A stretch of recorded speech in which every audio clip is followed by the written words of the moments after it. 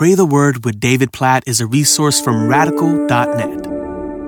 Ezekiel chapter 11, verses 19 and 20. And I will give them one heart, and a new spirit I will put within them. I will remove the heart of stone from their flesh and give them a heart of flesh, that they may walk in my statutes and keep my rules and obey them. And they shall be my people, and I will be their God. This is a promise that we see in different ways in Jeremiah and Ezekiel here. We'll see it later in Ezekiel, that God is going to restore his people. God's going to bring them back from exile. What's happening as Ezekiel is prophesying this, and God is promising that he's going to transform them from the inside out. This is what's referred to as a promise of a new covenant, a promise that will be fulfilled in the New Testament with the coming of Jesus, who will pay the price for our sins so that our hearts might be clean, and so the way might be opened for us to be reconciled as sinners to God, and for him to give us new hearts, to be born again, to use language from Jesus in John chapter 3.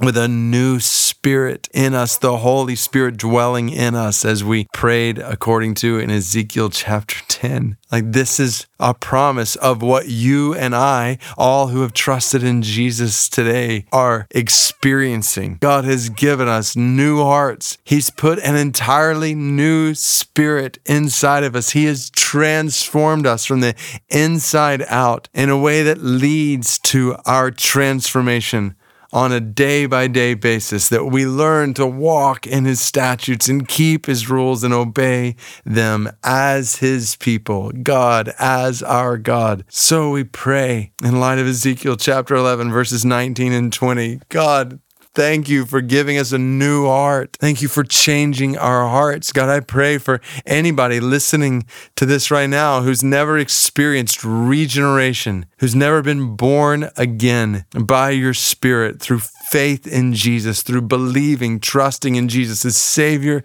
and Lord of their life. God, I pray that even right now you would give them a new heart, that you would give them desire to trust in you. You would put your Spirit inside of them. And God, for all who have repented and believed in Jesus as Lord, who have experienced this miraculous work of regeneration, of being born again, God, we pray that you would continue to transform us more and more today. Help us to walk in your statutes by your Spirit in us, to keep your rules, by the power of your Spirit in us, to obey your word with desire for your word. God, please continually wean us off the desire for the things of this world and our own ways, our own desires. God, make our hearts more and more and more like yours. Help us to walk with you today as your people, as your children, as your sons and daughters, you as our Father, you as the God over our lives.